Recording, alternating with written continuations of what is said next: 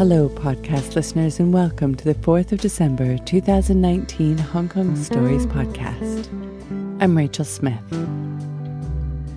Well, it's coming up to the end of 2019, and it's been a pretty exciting year to say the least. During all the upheavals Hong Kong has gone through, though, people still go on with their lives, fall in love, break up, have kids, and move home.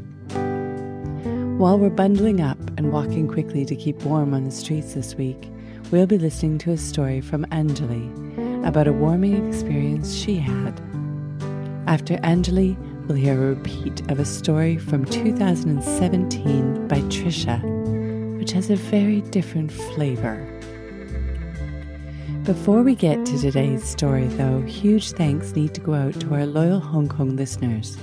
Keep being awesome, and thanks for taking the time to listen to our stories. Thanks go out to our listeners around the world too. This week, shout-outs to listeners in Bermondsey in the UK, Osoyoos in Canada, and Kuala Lumpur in Malaysia. Thanks for letting our stories into your ears. Tonight is the night of our December live show. Our show host Salmai has been working extra hard to get the stories lined up and looking good. I would tell you all about how to get tickets, but since they're already sold out, it would just be taunting you.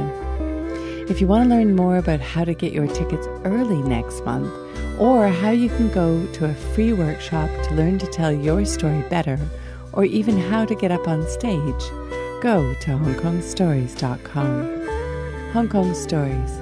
It's better than drama. It's better than comedy. It's real life. And now with a story from our June show that had the theme Rewind, here is Anjali.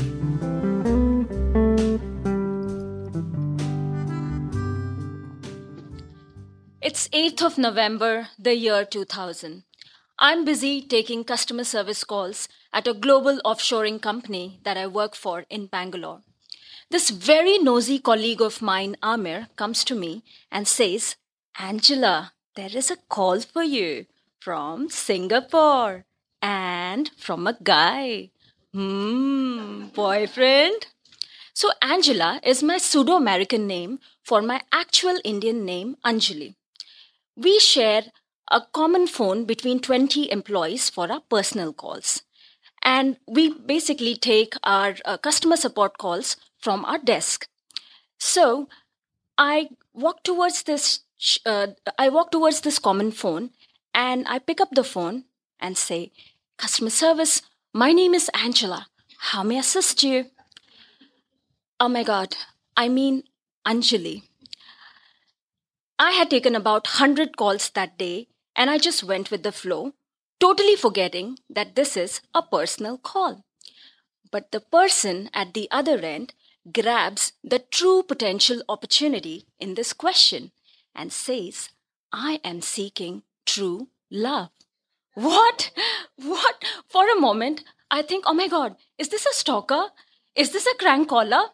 But I soon realize who he is. So this acquaintance of mine who lives in Mumbai had reached out to me with a matchmaking proposal. This was also before the days of Tinder. So he says, "There's this high flyer who lives in Singapore, definitely worth a shot." And then he puts a disclaimer, "But not your type." The same acquaintance apparently had reached out to this high flyer and told him about me. "There is this girl, total marriage material, who you should hit on." And then puts a disclaimer saying, "But she will reject your offer." By the way, when he said an offer, he meant a marriage proposal. So this phone call is supposed to be a blind date call, something that caught me by surprise. So he starts the conversation with a very cheesy yet funny note, on a very cheesy or funny note. "I am Mr. Witty, looking for my Miss Pretty." And then he puts his own disclaimer.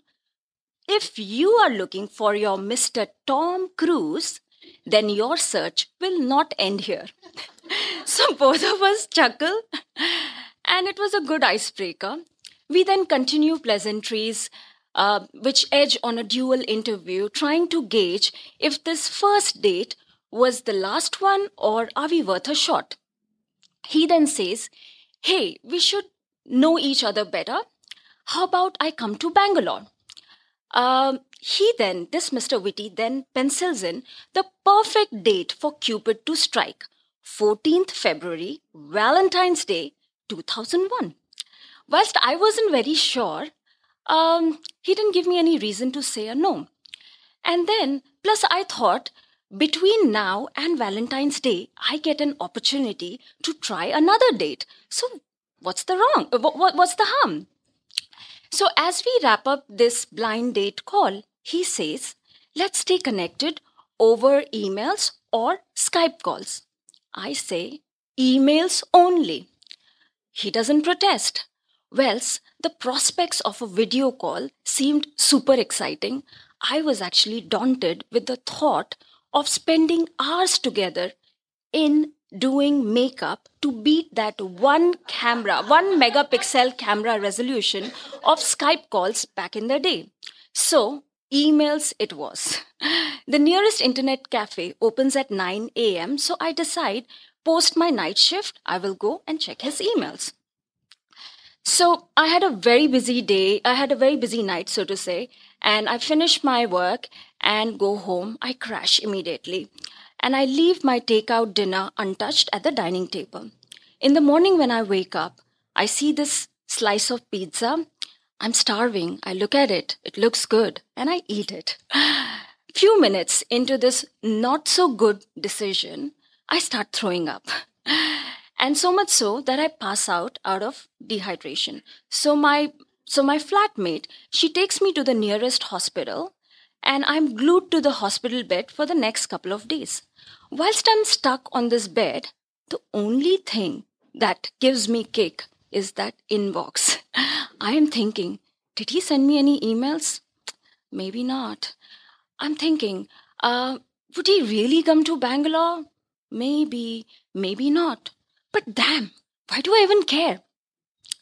Turns out that he sent not just one email, but mails after mails for many days. So 2 weeks pass by without a response and he cannot contain his restlessness. So he then dials in at my office once again to find out why his blind date had gone missing. He finds out that I was on a medical leave. So he decides to send me a surprise delivery. "A get well soon sticker?" I exclaim as my flatmate hands me the sticker with a delivery receipt. I am wondering here, why would somebody send a sticker with a FedEx delivery? And that's when the phone rings. It's him, of course. And then he says, "I hope you're feeling better. Did you get the flowers I sent?" Well, no, I didn't get any flowers, but I was touched. Touched, but not impressed. I was very cautious and risk-averse. Marriage at that point in time seemed like a huge trade-off with my career, my dreams. But that said, there was something very special about this guy, and I used to wait for his calls every day after work. And I even started liking our conversations. But this whole no Skype deal thing didn't help much. So after many conversations, we realized that we still didn't have any idea about how we looked like. And we decided we'll keep it that way till our first tete-a-tete on 14th Feb. Till then, let's explore the real us. And we agreed. What we did was we continued chatting for hours together, and that led us to, go higher and higher on our romance graph. Time flies. It's 13th Feb. Before he takes a red eye from Singapore to Bangalore, there is a big problem that we need to solve. How are we going to identify each other? So I come up with this brilliant idea. I tell him I will wear this spotless white Indian salwar kameez. Meet me at the arrival hall. Next morning, I wake up I wear this spotless Indian white salwar kameez and I decide to grab my morning coffee before I head to the airport. What a big mistake. With all that sleep deprivation and excitement, I dropped this huge cup of coffee on my white outfit and the only white outfit. Oh my God, what am I going to do now? So I frantically look for the closest outfit in my wardrobe, closest to this one. And then I wear this and head off to the airport. At the airport, I realized, oh boy, I didn't even ask him what is he gonna wear and how does he look like. So what I start doing is I start scanning every single man who comes out of the airport, everyone who did not look like Tom Cruise. So when he comes out, I know it's him.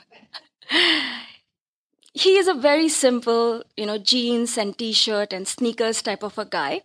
And that's something that I could infer even from the previous calls.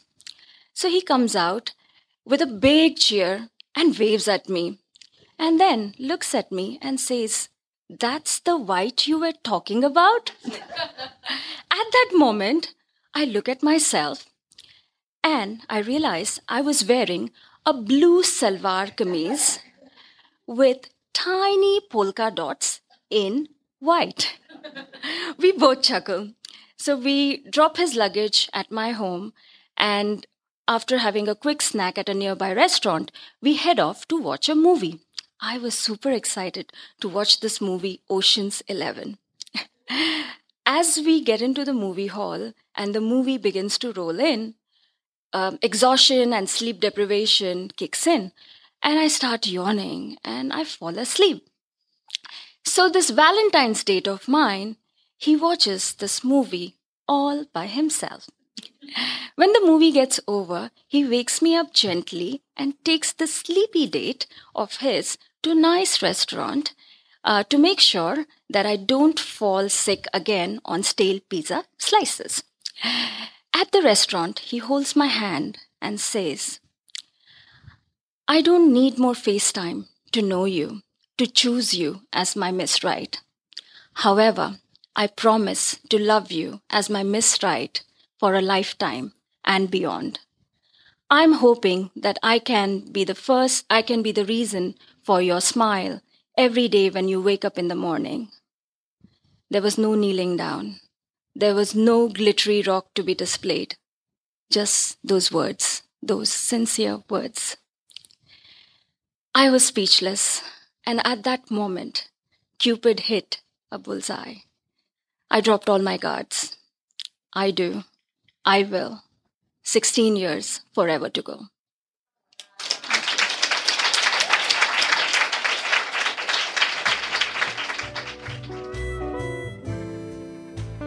Listeners, we hope that you find a reason for your smile when you wake up in the morning. If you already have and you want to share it with the world, get yourself down to one of our free workshops. You can find all the details at hongkongstories.com. Now, Trisha's life is not always smooth, but it's also not only when she's awake. Here with a story from our January 2018 show with the theme Abandoned is Trisha. So, dreams.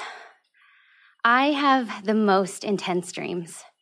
I can taste, I can hear everything, I can feel these dreams. It's like I have a whole nother life in my dreams. A year ago, I had this dream. I was at a conference in my home state of California with my boyfriend. Hundreds of people at this conference. And at the end of the first day, they had an announcement that the best part of the conference was happening. This was the time when everybody got to write down on a paper and pencil the names of everybody that they wanted to hook up with at this conference. And for the 2 days of the rest of the conference, they would get to hook up with them. Next part of my dream is I am in a lunch lounge with lunch tables and a handful of women, no men, and I'm wondering where my boyfriend is. I'm realizing that I've opted out of this real-time hookup conference. 2 days roll by, and my boyfriend and I meet up. We're done with the conference. He says, how was it? And I say, well, I was in the opt-out. I was in the women's opt-out room. How is it for you? And he said, it was great. I hooked up with I tasted every female flavor of the conference. That girl who showed us where we needed to park, wrote her name down, hit it and quit it. The lady at the registration table that I was making eye contact with, yep, hit that too. The 2 girls at the workshop wrote their names down, hit it there. And I wake up.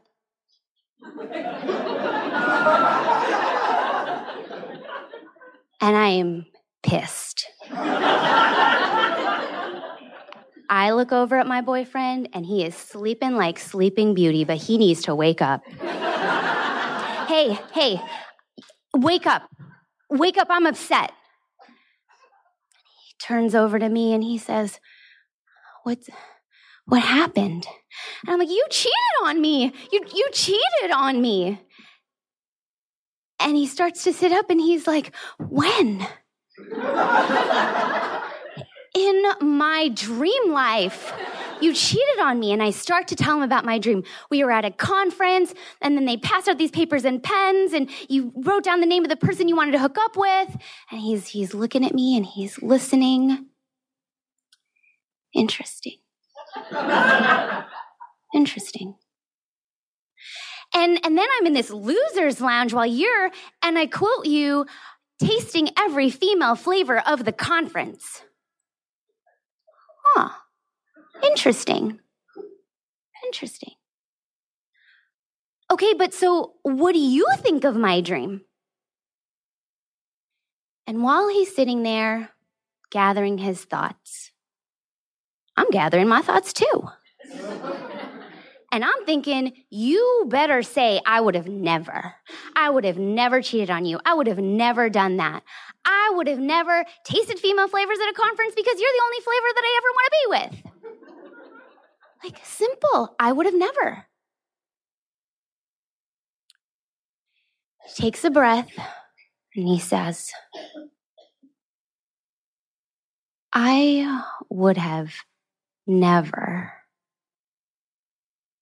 organized hookup at a conference with paper and pencil for that scale. I mean, you need an algorithm for that. What if everybody picks one person or nobody picks another person? And then he starts going to the logistics of it. He's like, well, how do you even sequence all those people? Do you put a time span during the hookup? How does that work?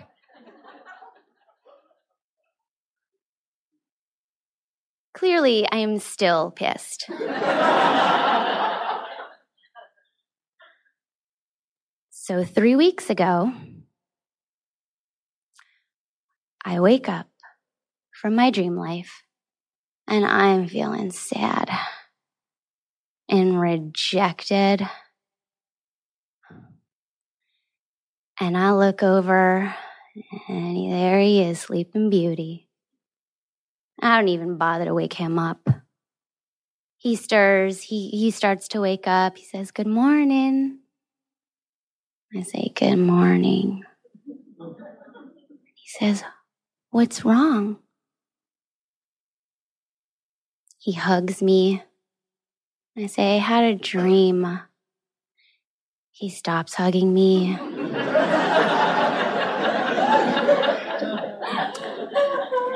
Fixes his pillows behind him, takes a breath of courage and says, do you want to talk about it?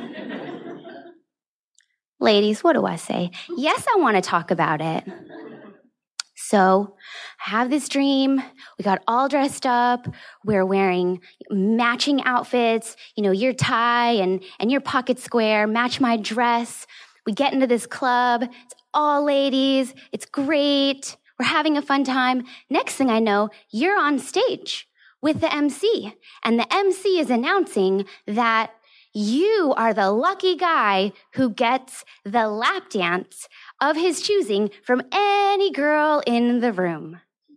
And all we have to do is raise our hands and hoot and holler. So I raise my hand and I hoot and I holler, and I raise my other hand and I hoot and I holler. And you don't pick me.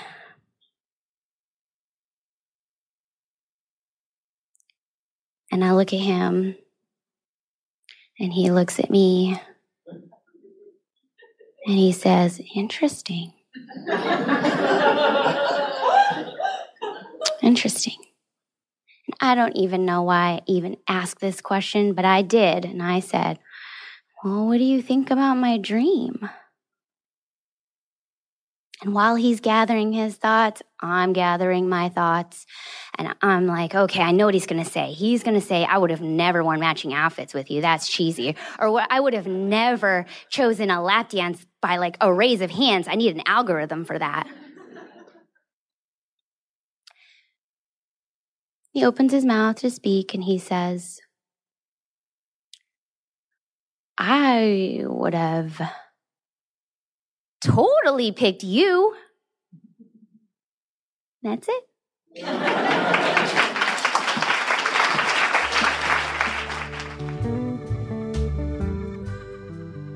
Thanks for listening to today's stories, brought to you by Hong Kong Stories.